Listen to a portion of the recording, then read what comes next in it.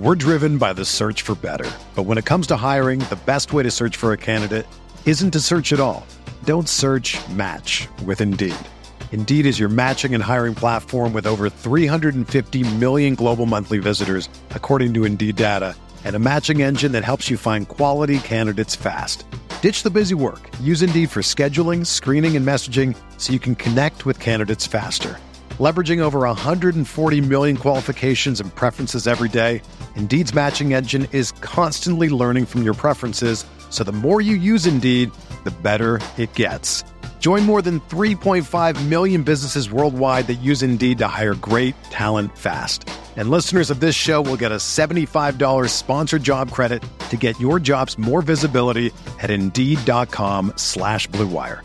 Just go to Indeed.com/Blue Wire right now and support our show by saying that you heard about Indeed on this podcast. That's Indeed.com/Blue Wire. Terms and conditions apply. Need to hire? You need Indeed. What's up, everybody, and welcome into the Backliners podcast. You're right, Barra. My mic is quiet for some reason, and I don't know why. So I'm just going to turn it up real loud, and if it's bad, it's bad, because what else can we do about it? It's a podcast. It's me. It's Aggro and Barra. What is happening in any of our lives? Who knows? Not me. But look, we're here. It's the off season, man. Like, it's not serious. Dude, it is off season brain to the max for me. I don't know about you, but I just can't think of anything.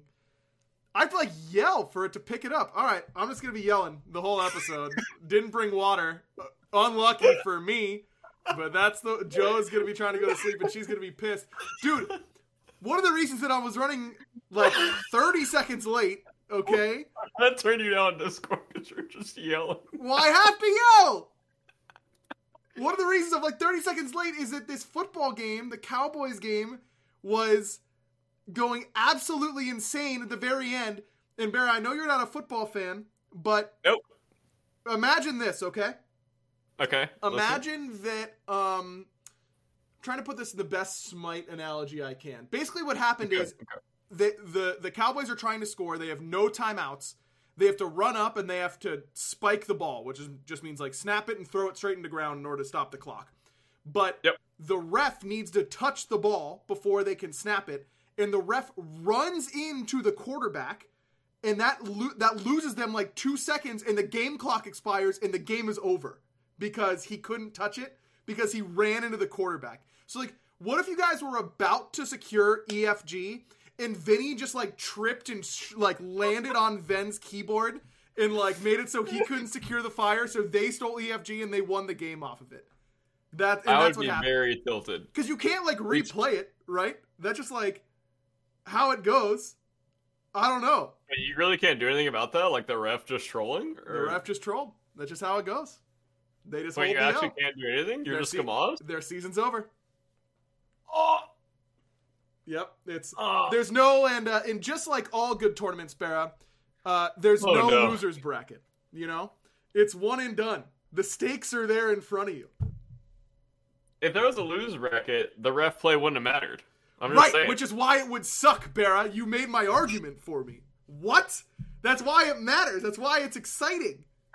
No, if Vinny trips and trolls on our keyboard, I'm hoping there's a double even bracket to save me, bro.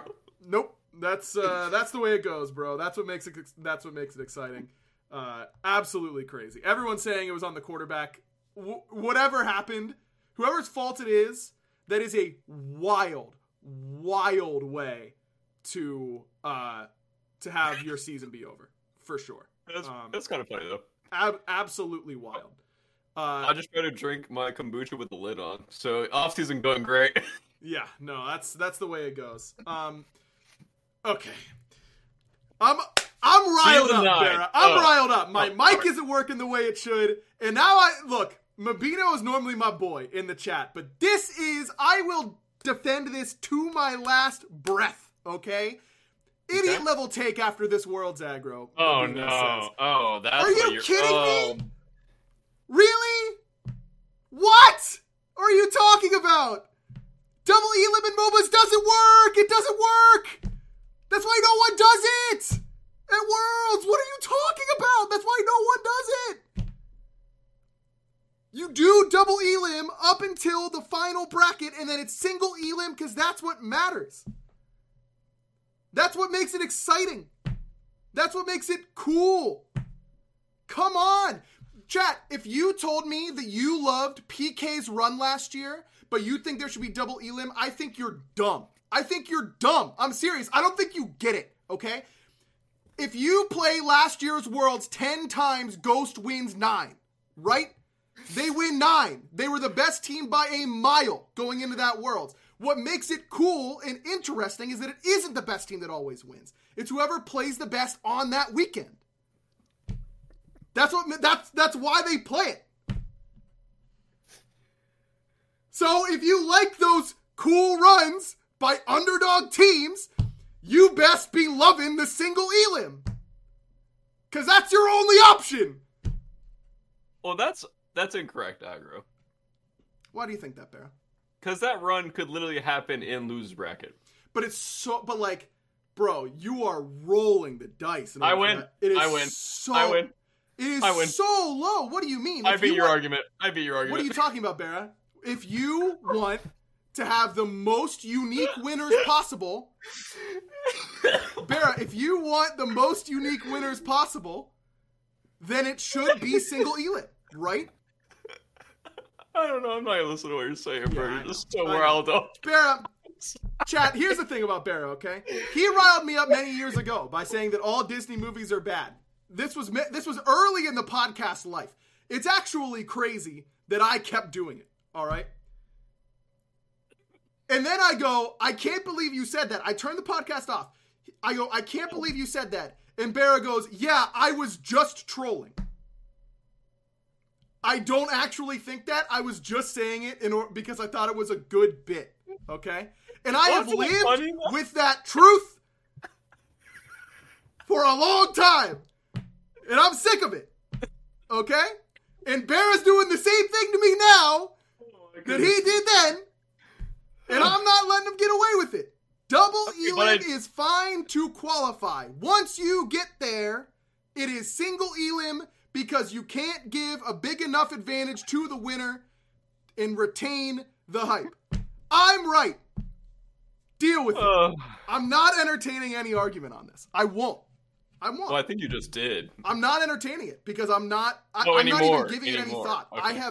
I have solidified my thought process. And I'm very I thought you already did. I know. You already, based off how angry you got. It makes me so mad, dude, because everyone's just circle jerking about how this Worlds wasn't as good because of the Worlds, because it wasn't double elim. And I'm like, what? No, it wasn't that. It was more of just all of the games were stompy one way or the other. Okay. And there wasn't like great games. I mean, don't get me wrong, it was really hard to see like Leviathans win. I don't know why that just sounds so like wrong. I don't know why Leviathans won. It was just like the lackluster games. Topped off with like no crowd. I think it just made Worlds overall kind of boring. Well, you hit it right there, Barra, and that's that this Worlds could never be what anyone wanted it to be, because last year at least we had we had spent all year online, and then we came in studio to do Worlds, and so it at least felt different in that way. This year, because of the pandemic, we could not have done anything to make it feel different than what it normally was. Oh no. I'm not blaming you for that. I'm just saying that I think that people are misinterpreting what made them feel like this was less fulfilling, and we couldn't change anything functionally from what it was all year to the World Championship.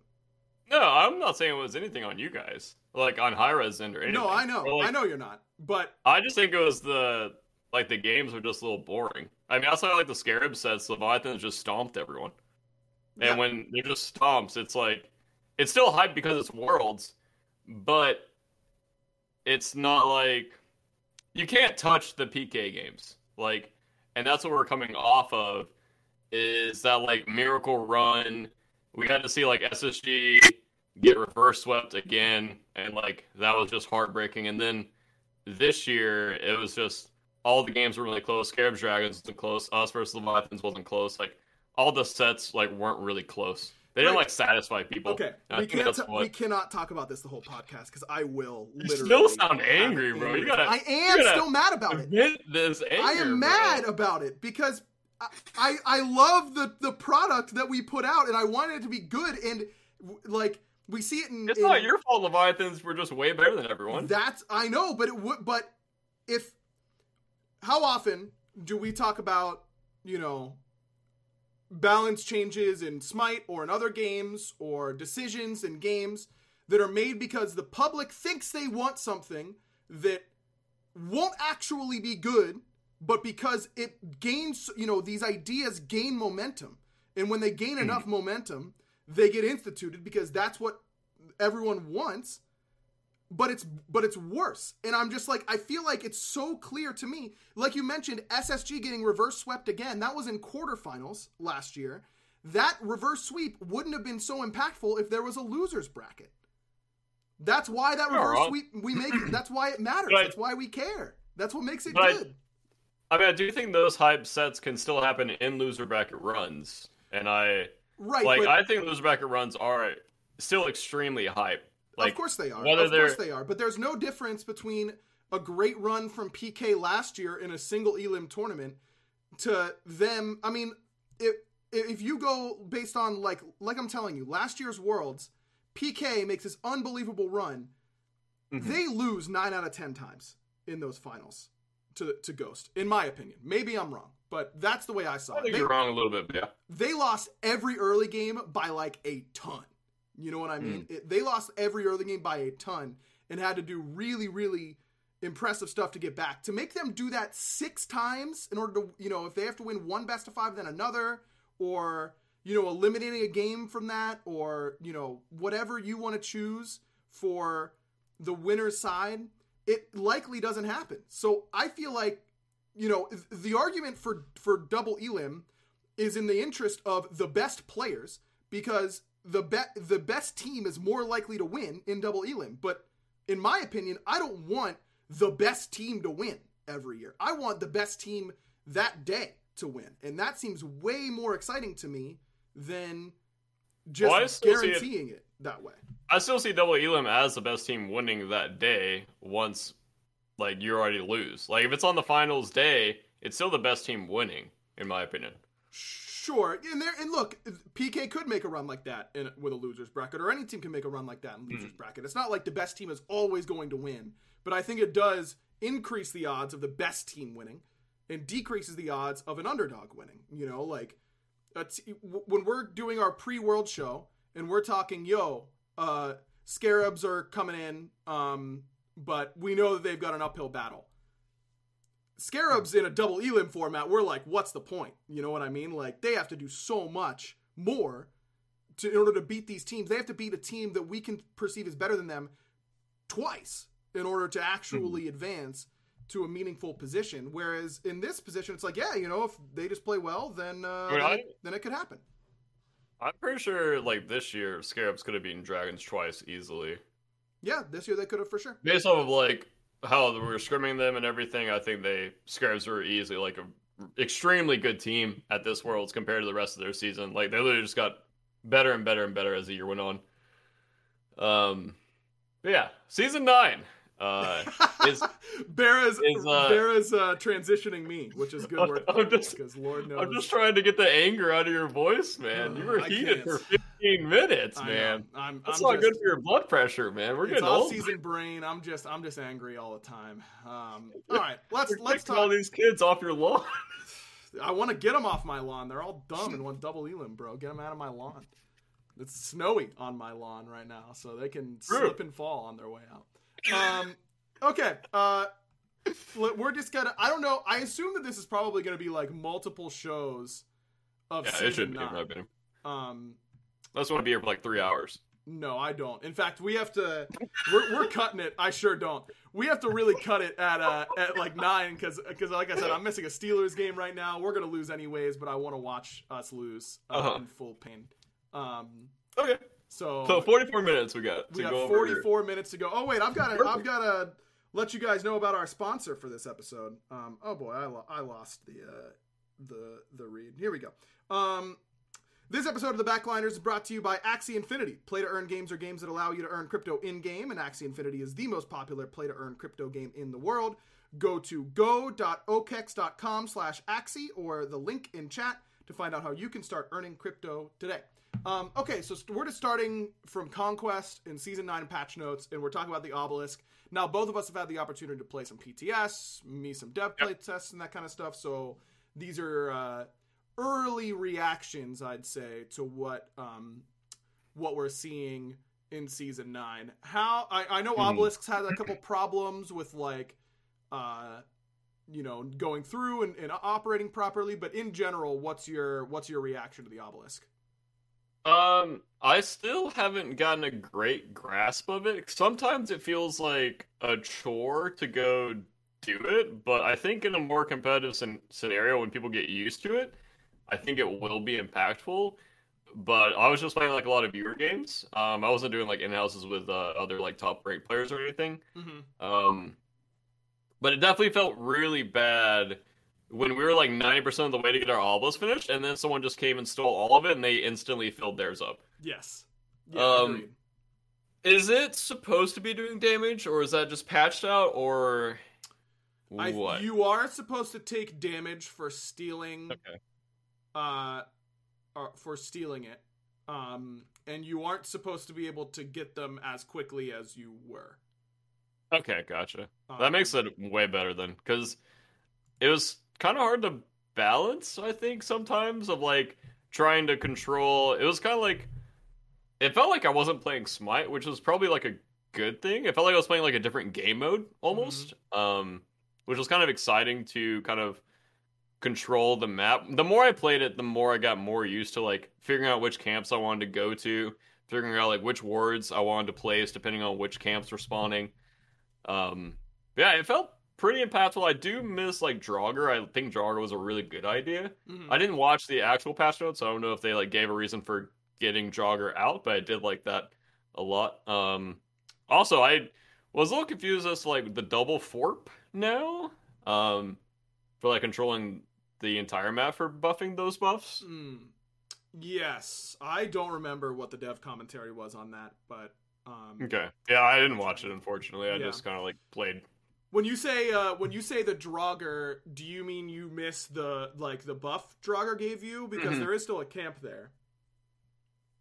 Oh, is that buff, or does that camp give you the Draugr buff? No, it's just golden XP. Oh, okay. So yeah, I missed the buff. Yeah, I missed the actual buff, because I felt like that added a little bit of extra strategy in the late game for like controlling certain parts. So like, even if you were like already losing a team fight, obviously you just go get Draugr, and I liked that. And also I like just the base defense aspect of it. I want to say like that stuff's exciting. I'm drafting that style, and then also controlling Draugr late game. Yeah, I just thought that was a cool design aspect. Fair enough. Yeah, the new Nagas and that kind of stuff. The Scepter, that's kind of tied to the Obelisk. I think that as that gets more in tune, on release, it should be operating as expected. So we can kind of talk a little bit more about that. Really quickly, some general bigger objective scaling changes. Fire Giant and Pyromancer and Gold Fury all get a little bit more power scaling. It actually doubles their power scaling from 2 to 4, so it makes them a little bit harder as the game goes on. I feel like maybe it was meta being a lot of like double hunter and that kind of stuff, but I did feel like that those objectives were going down a little bit too easily, so I kind of like that change. And it's not make them tankier, it's making them more threatening, which I think is more fun than just like making I think sponges. It was a little too easy to solo objectives, I think, with Death's Embrace and like that build that was going around, or the old like Crusher Aussie Death's Embrace build. You could literally just solo fire whenever you wanted. You could either get like a little bit of help, or you could just, if you were ahead, you could literally just solo it. So I agree. Yep. All right, so on to relics now. This is probably going to take up like literally our whole podcast today. Is just talking about relics.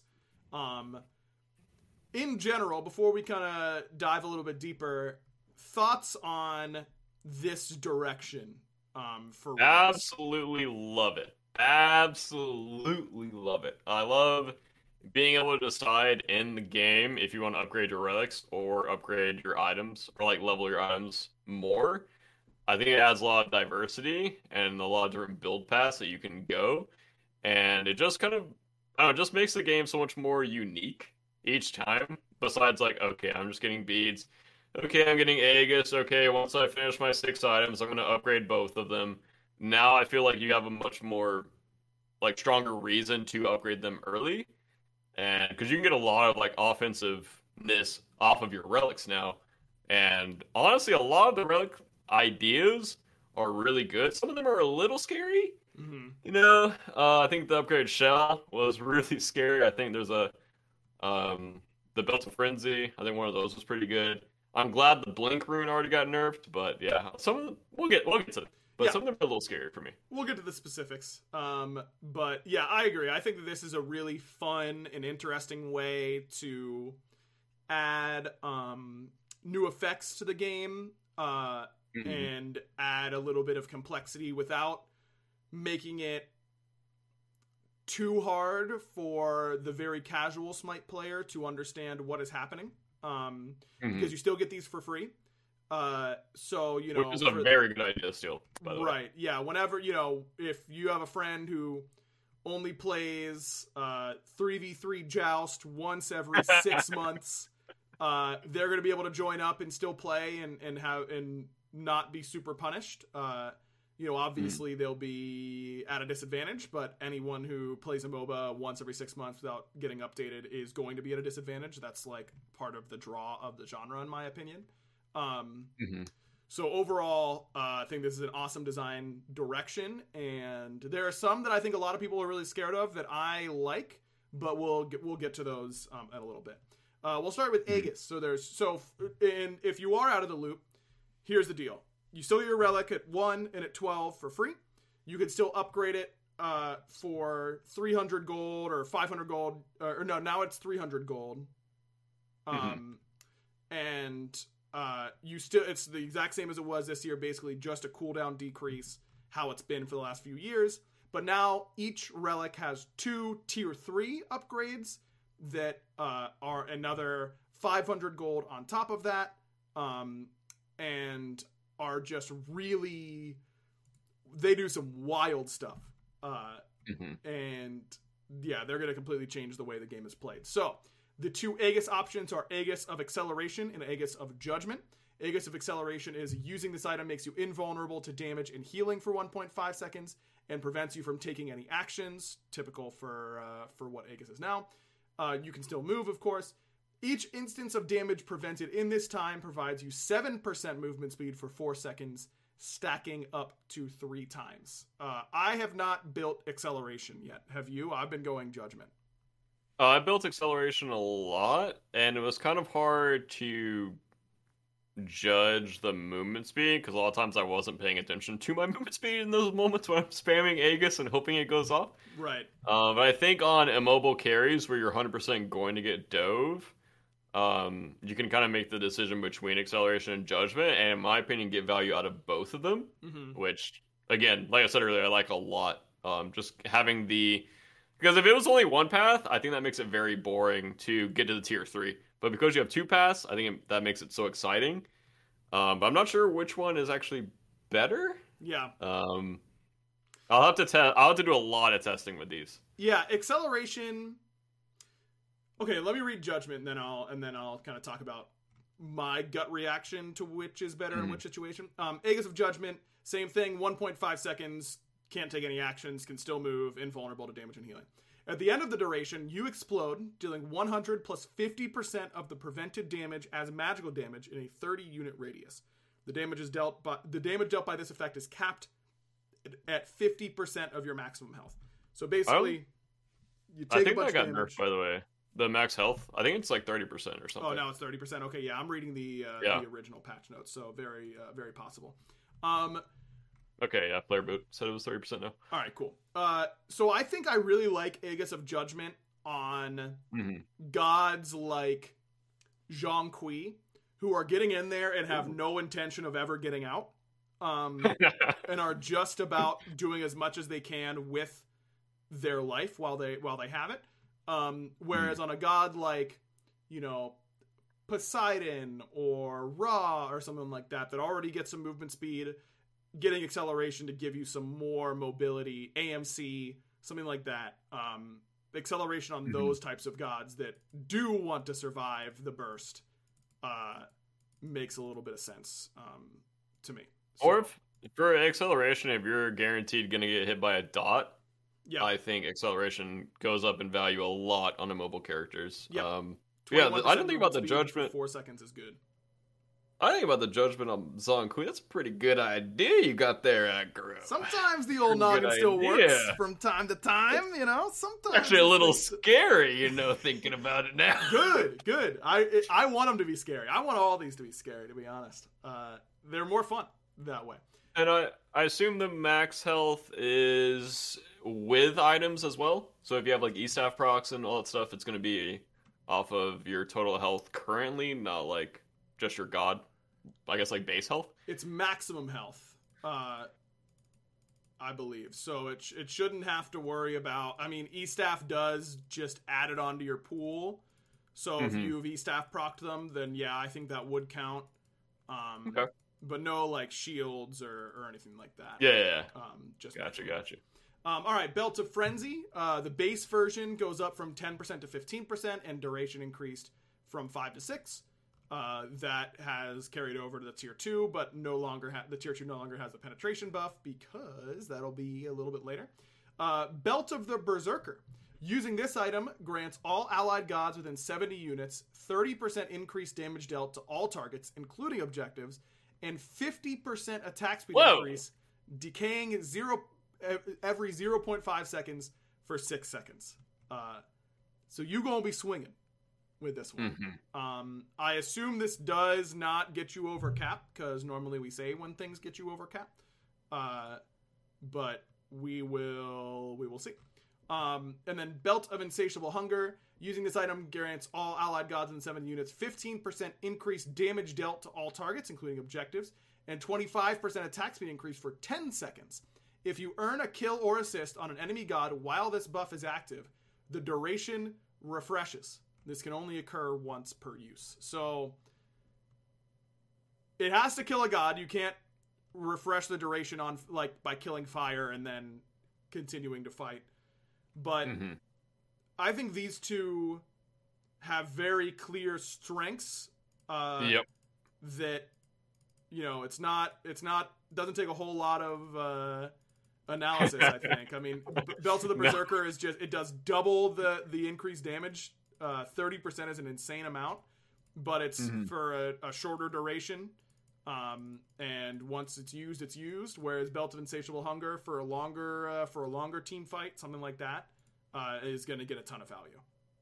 Is the decaying on the damage as well as the attack speed, or just the attack speed? That is a good question. Because I also wanted to get like the actual stats for the decay. For like, is it just like Flarebird says everything decays, and that sounds right based on how it's written. So basically, the thing that supports have to think of is: are we trying to burst a god in these 6 seconds, or are we trying to burst an objective in those 6 seconds? And if we're not trying to do that within that time frame, I would say like 3 seconds, honestly, because then Insatiable Hunger becomes better. I think at 3 seconds. So if you're not doing a lot of bursts in those 3 seconds, then Insatiable Hunger just looks way better. Like, dude, you are gonna get much more value. Yeah, but like, let's say, like, I'm about to raw snipe someone, and my support pops Belt of the Berserker. Like, I'm gonna legit one tap them. Like, 30% increased damage is a lot. Like, I'm gonna legitimately one tap that person. Yeah, I think it would just take more communication, a little more synergy, or like just an Anubis walking to a fire giant and then just pressing 4. Yeah, that's gonna actually one shot. That would be awesome. That'd be so fun. Yeah, that sounds sick. That's very cool. All right, Blink up next. The 2 upgrades are Corrupted Blink Rune. Using this item allows you to teleport 45 units away instantly, which is what it is now. This item cannot be used if you have taken or dealt damage in the last 3 seconds, same as now. On blinking, slow all enemies' movement speed and attack speed by 15% within a 25 unit radius for 2.5 seconds. So it's kind of like a horrific emblem on a blink. Yep. You want to talk about a sick initiation. This one's real good for that. And obviously the other one has been nerfed. The damage numbers on it that I'm about to read are wrong because, again, I'm reading the initial patch notes. But I will say that people, I think, have been sleeping on Corrupted Blink Rune. I think this is a really good upgrade for supports in particular. Yeah, I've gotten that a lot. Well, I was just going build to just screw over ADC, so I was going like the Corrupted Blink and the Shell and the Breastplate upgrade. Yep. And all of those combined, you can literally make an ADC not play the game. But yep. I do think Scorching Blink Rune probably overall has more value if you're able to get off those blinks. But I don't know as a frontliner how often you'll be able to get off those blinks. So if it's not often, Corrupted Blink's obviously way better. But if you can get off those blinks, like, can you imagine going against 3 frontliners that all have the Scorching Blink and they all just blink on you and you're just burning true damage? Well, it's only behind them, right? Here, let me read it real quick. Awesome. It's whenever you blink, you basically leave an Agni 3 style trail of fire behind you that deals true damage. The numbers that are on here have been nerfed pretty significantly, and I don't know what they are off the top of my head. Yeah, I don't know what they are either. But it was like one tapping people. It's no longer doing that. I think that like if they are just running at us and they like Scorching Blink on you, the fire trail shouldn't matter a whole lot, right? Because you're running away from them still, and it only goes over their blink area. There was a time where I got like King Arthur ulted into a Scorching Blink, and I literally just got one shot. And I think that was after the nerf. That's awesome. So I think, yeah, I love that, by the way. I think if you can position, I mean, obviously, like, if you're trying to blink max range CC someone, you still aren't going to get value off the Scorching. Mm-hmm. But I think with people positioning better with the blinks that they will be playing for with Scorching Blink, I think they'll get a lot of value from it. Yeah, very possible. Can I say as a quick aside that I truly do mean that's awesome that you just got one shot by like 2 abilities and one of them's a blink. But thank you. Just in the early stage, like, there's no competitive play on this patch. It's a new season. And if you don't see, in my opinion, I want things to just be absolutely out of control wild. Because that's more fun. Like, yeah, it's broken, but everyone can do it. It's fun. And it'll all get tuned to an appropriate level eventually. I don't, if we release a whole bunch of new stuff and everyone goes, yeah, but it all needs buffs, no one's going to be excited. It's not, I think that having it release OP is good and correct. And I'm about it. Is Mike selling you on this banana invention, by the way? Yeah, I'm pretty sold. Okay, Mike and Sam were over at my house earlier this week, and we were watching Shark Tank, and this product was on Shark Tank. Basically, the way it works is you like put a banana in like a sleeve, basically, and then there's like a coring tool. You're gonna cut off the end, and then you like decore the banana. You like pull the middle out of it, and then you can slide it onto a tube that is like filled with peanut butter or Nutella or whatever you want to stuff your banana with, and then you just like and then you pump it, and it fills the banana with Nutella or caramel or whatever you want in there. That's a great idea, but I would spend $29 on it. It's too expensive, number one. Can we make a Shark Tank 100%. review podcast? I'm obsessed with watching Shark Tank, by the way. I'm hate down. capitalism. I really hate it, but I love Shark Tank. And this idea just stinks, dude. I hate it. Imagine it's a this great would be idea. good once. This would be good once. And then you're going to have to clean it, and you're going to go, I regret all $30 I spent on this thing. Yeah, I would spend $30 on it. I mean, I would much rather keep those $30 and just chop up the banana and then like dip the banana in whatever I wanted. Bingo. And spend. It's a great idea, but for $30, no way. Yeah. And I'm out. And for those reasons, I'm out. Bracer of Radiance is the next one. Dude, every time you drink from that kombucha bottle, I think you're just sipping on a beer, and I'm kind of here for it, you know? I'm like, I should go get a beer. Especially with the way this podcast started, I could use it. Yeah, seriously. Should we just have... And then the Steelers lose? Well, they're going to. They're going to, for sure. Sorry. That's all right. I don't care that much. Should we have an off-season podcast where we just drink during it? Sure. Cool. I'm down. I'm an extreme lightweight, so that's perfect. Yeah, I actually am too. Okay. I don't know if prediction's cool with that, so I got to clear it with them. But it sounds fun to me, so we'll find. If it happens, it happens. If it doesn't, it doesn't.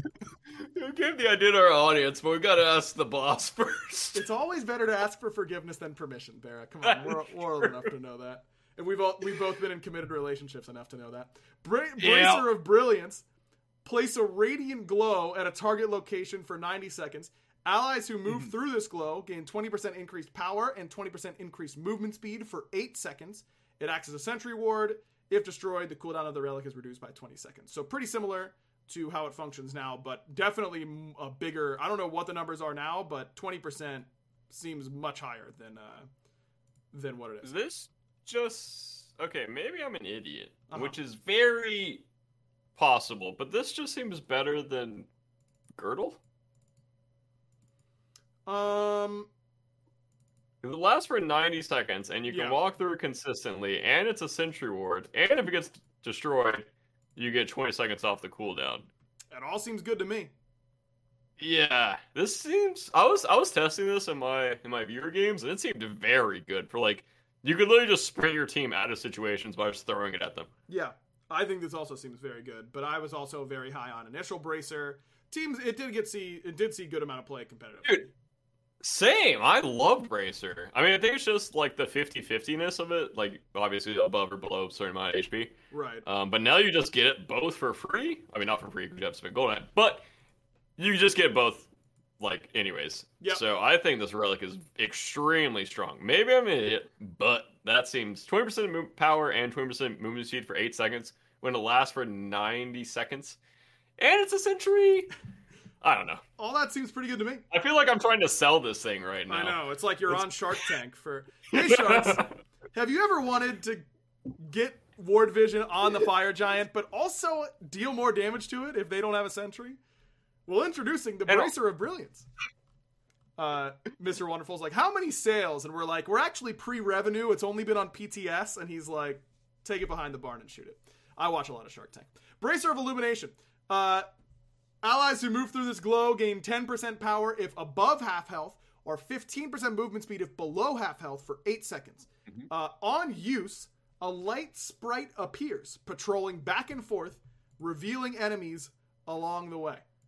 I've never bought this. I didn't play with or against this. I guess it all depends on this sprite. Yep. And how good that is. That thing has to move a lot. Yeah. And cover a lot of distance and move really fast, in my opinion. Because this has the same, like, problem as before, where if it's below half health, so it makes you not want to get it, whereas the other one is just, you get it automatically. And then you can get value off the light sprite, and then also you can't get value off of it depending on which pathway it's patrolling.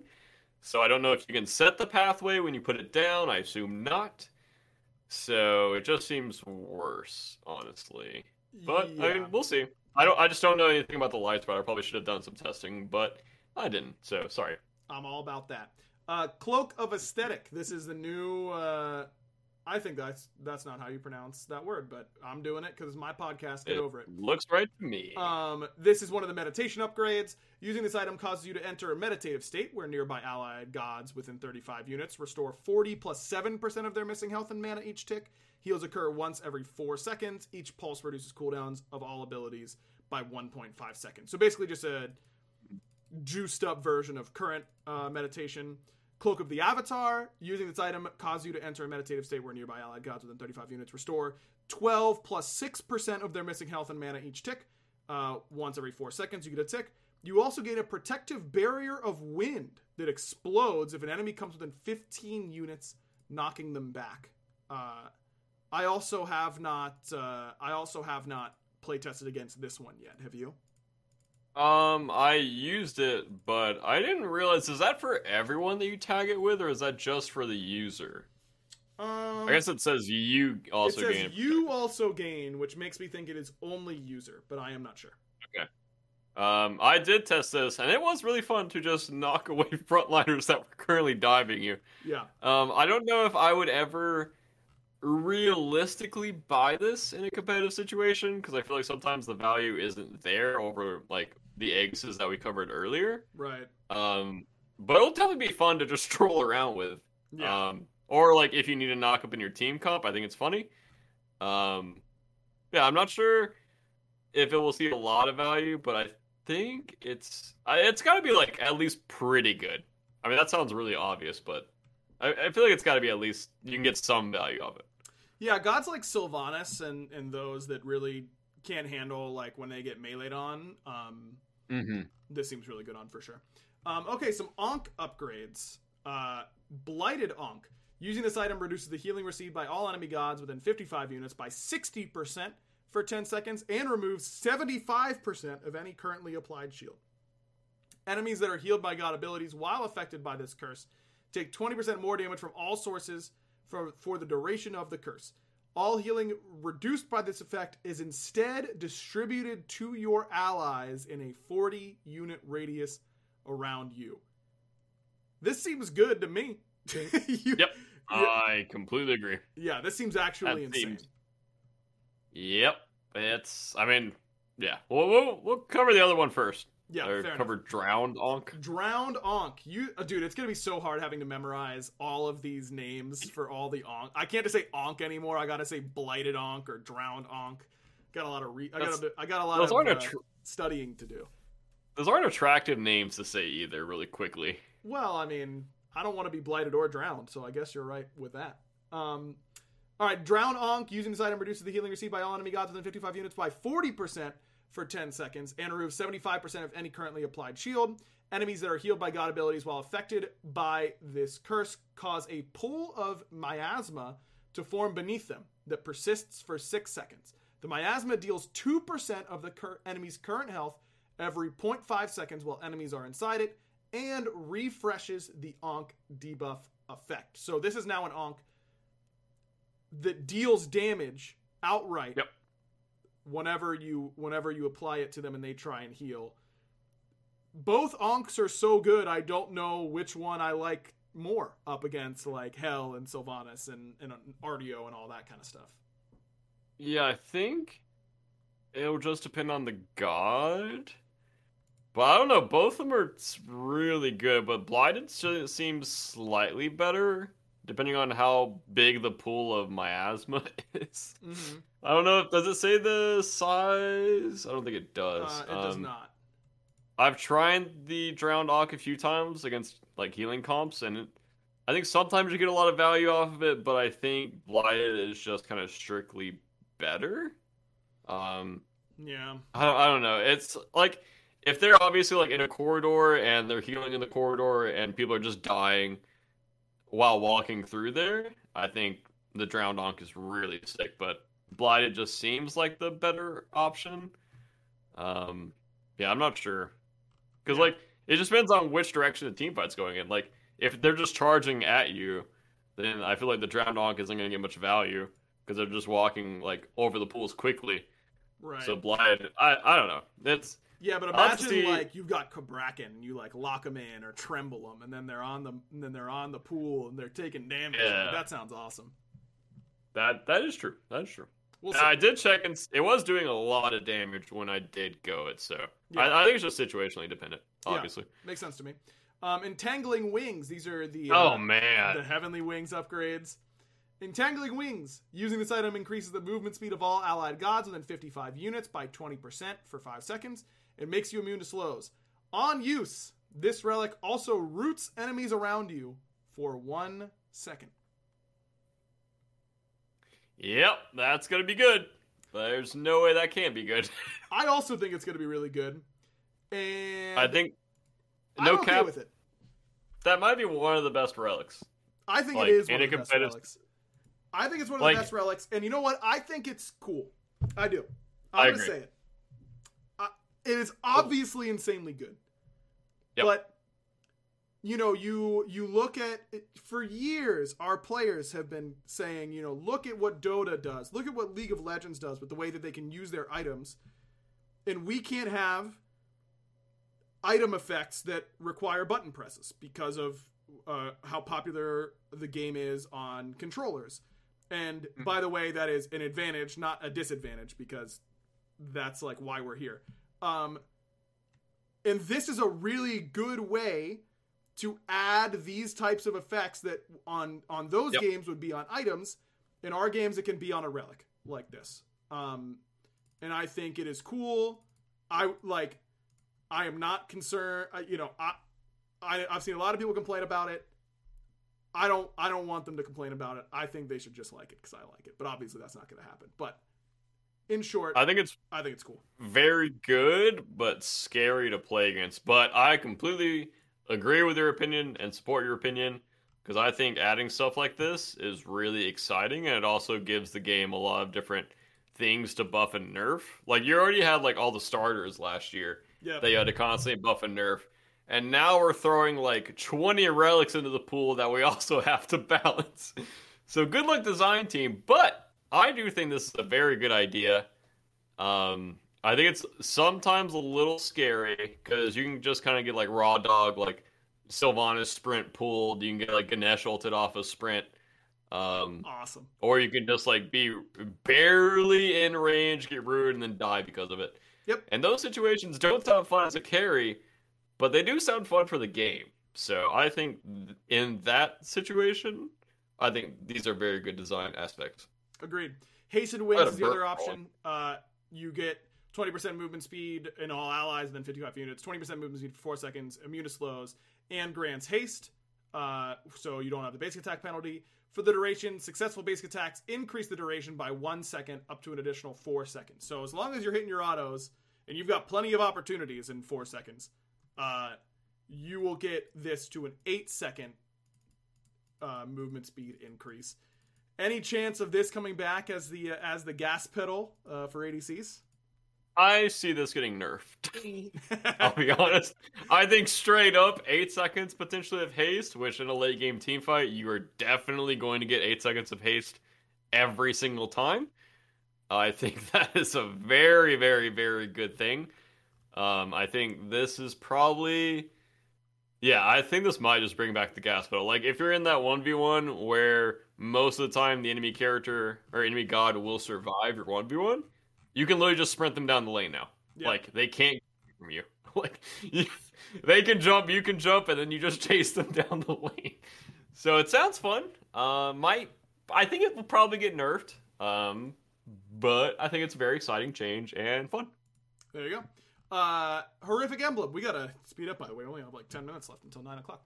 One of the upgrades, Emblem of Increasing Peril. Good lord. These are gonna be the hardest ones to remember. Using this item slows the movement speed of all enemy gods within 35 units by 30% for 5 seconds. Their attack speed is also reduced by 25% for the duration. Additionally, their damage dealt is reduced by 15%. If an enemy deals... That's a lot of numbers. That's a lot of numbers. If an enemy deals 10% of an allied god's maximum health in this time, the debuff effects are increased by 10% each, stacking up to 3 times. This is the craziest... I think this is crazier than the blink rune. Than like the true damage initial blink. One? Yeah. Like... Yeah. This is nutso. Like, this is... Yep. Remember when Terra ult used to just be press 4 insta-win your team fight because you just stat check them? Yep. This is like twice as good as that version of Terra ult. I see this getting nerfed. I don't even want to entertain it that much because I see it getting nerfed basically 100%. Because you can potentially have a 60% movement speed decrease on you, which sounds a lot of fun, honestly. And a 55% attack speed reduction. I will say it is hard to get all 3 stacks because each stack you get makes it harder to hit the next stack. Yeah, they won't nerf it now. That's a good point. Emblem of Trembling Terror. This item slows the movement speed of all enemy gods within 35 units by 30% for 5 seconds. Their attack speed is also reduced by 25% for the duration. Additionally, they lose 15% damage. If an enemy is dealt 30% damage of their maximum health during this duration, they are trembled for 1.5 seconds. This is also really good. It's just not as good as the other one. Yep. Same page. I agree. I think the tremble is cute, but if you can potentially stack the other things 3 times, and yeah, that's got to be better. Like, especially because you're not always going to be hitting like a frontline character. Like if you hit the assassin, that's a lot of max HP. Yep. Really quickly. So yep. Yeah. Fortifying Shell. Using this item applies a shield to themselves and allies within 35 units for 100 health plus 12 health per god level for 3 seconds. Additionally, all allies take 50% reduced damage from basic attacks for the duration.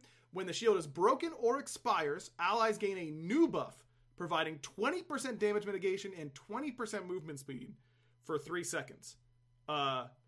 Really good. It's like Shell and Sprint at the same time. This is insane. Yeah, this is we did a lot of damage testing with this, and it's literally insane. I think I tweeted about it. It's like super easy to counterbuild ADCs right now. Yep. This shell destroys ADCs. You literally cannot play the game. If you go the breastplate upgrade and this shell upgrade, the ADC literally cannot do damage to you, which I don't love that design aspect from it because I feel like you can literally just shut down one person on the enemy team super easily with these items. So that's not cool for like streaming and stuff if people just literally just go shell in that breastplate upgrade. But this is a very, very, very strong relic. Like one of the most like OP relics on the release in my opinion. Yep, agreed. Phantom Shell, basically the same thing. You still get the 50% reduced damage from basic attacks for the duration. You get a slightly bigger shield. But it also allows you to pass through players and player-made objects. So no more Phantom. It's now Phantom Shell. Yep. Purification Beads. The 2 options are Chaotic Beads. Using this item makes you CC immune for 2 seconds. Any CC affected is cleansed during this time, including on activation. Sends out a homing projectile to the enemy god who applied it, dealing 7% of their maximum health. Tanks buying beads are going to love these beads, I feel like. Which this did get nerfed, right? I do not know. Because I want to say people were telling me it would literally one-shot a Hoombots, and then I bought it and it didn't one-shot a Hoombots, so it only like ticked twice, I think, on the bats before I died. That's probably something that would get changed one way or another. Yeah, it can only trigger 2 times per usage per god. Okay, yeah. But that's still a lot of damage you could potentially be sending out. And then Temporal Beads is just the old school upgraded beads, reduces active cooldowns by 3 seconds, lets you make cool plays. Aggressive beads, always a big fan of this effect, so excited to have it back for sure. Completely agreed. I think aggressive beads literally made backliners able to do so many more things instead of just dying. Like, beadsing aggressively is one of the most fun things in the game. Yep. Welcome back to the Giannis ult 2 beads 2 situation. That's same with Evo, bro. Yep, that's what I'm going to be doing to people, and I can't wait. Thorns of Overgrowth. Using this item reflects 25% of all damage you take before mitigations for the next 5 seconds back to its owner as magical damage.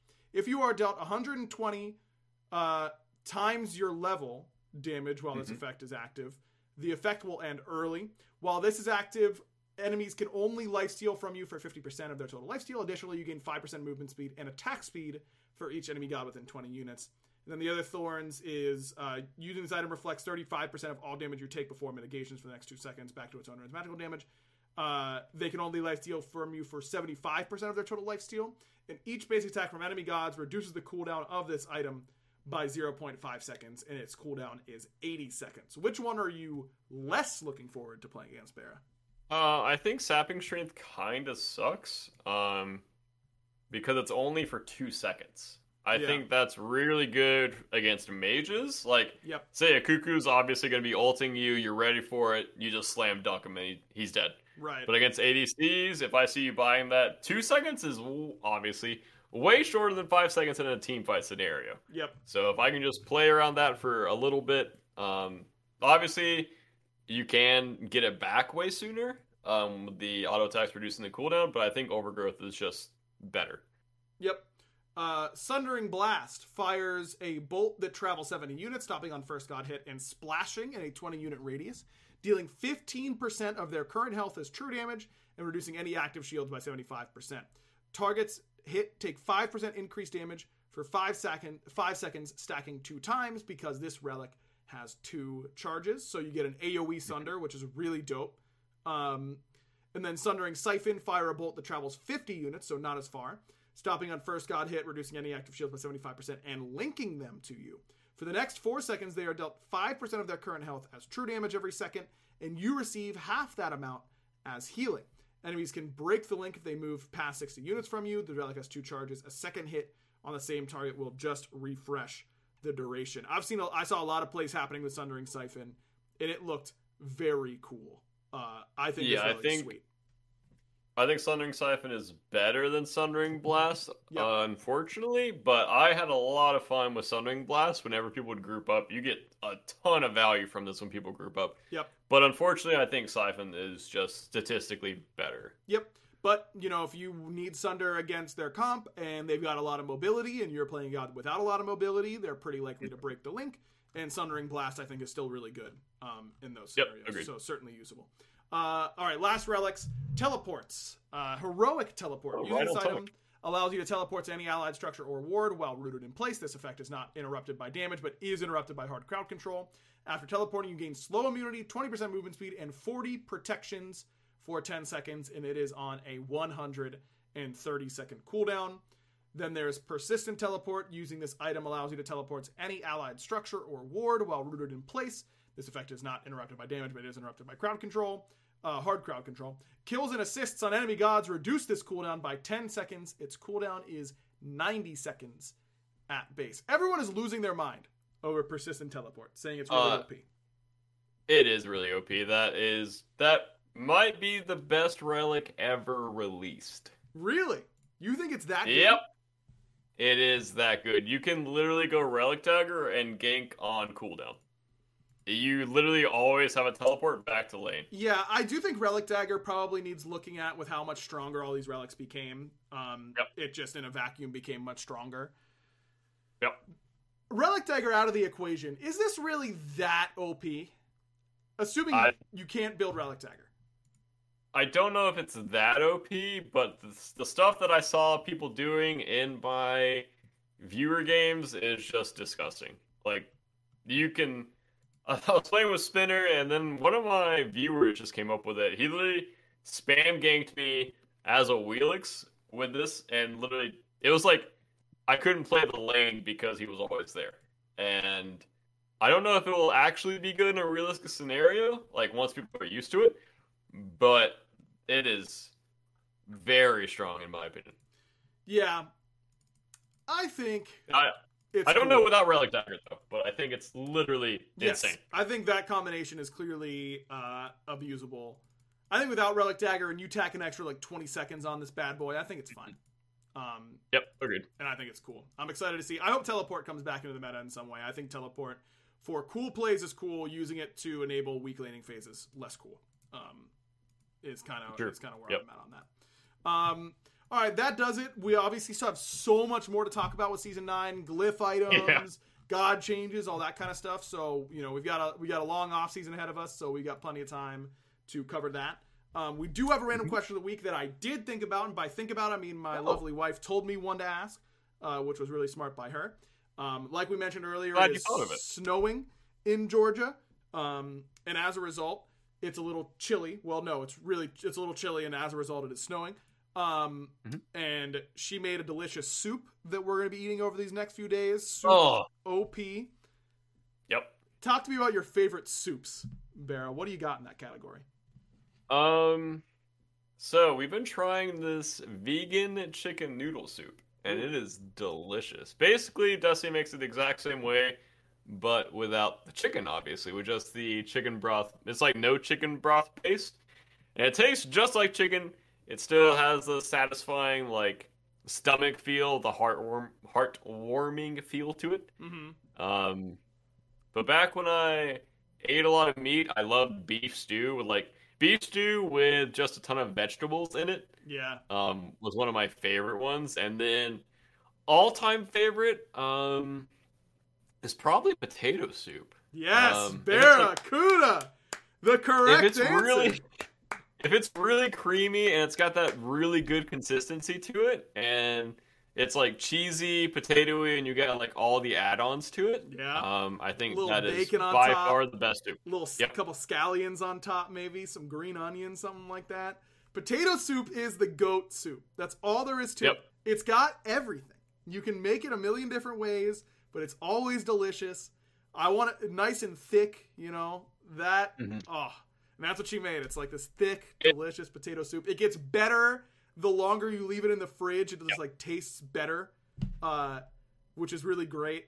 I'm That's like very legitimately soup, excited. by the way. What'd you say? That's very important for soups. Yes. They need to get better the longer they're in the fridge. Yep. 100%. Otherwise, it's not working for me. The one bad thing is that Publix was out of celery whenever we went to get stuff for it. Because, you know, snow. The snow's coming. We got to buy all the celery. Everyone's going to buy all the celery. You're like, bro, who took all the freaking celery? We're pissed. So no celery in there. And we are missing it a little bit. But, you know, onions, carrots. It's all good. Dude, potato soup is great. Every bite of potato soup is different, but then also the same. Yeah. Yeah, I know exactly what you mean. Okay. I'm getting you on that. I really am, dude. It's really good. My number 2 soup, broccoli cheddar soup. It's basically just like, is it even soup? Like, it's really just like a dip. That's the best way to eat broccoli cheddar soup. And kind of all soups. Like bread bowls for soup, unbelievable. Dipping like bread into your soup, unbelievably OP. Needs a nerf 100%. Way more OP than persistent teleport with Relic Dagger. And broccoli cheddar soup with like a baguette, unbelievable. Just so good. I feel like I could eat that every single day. It is really good. And I would definitely die, but it's got broccoli, so it has to be healthy for me. You know, that's exactly.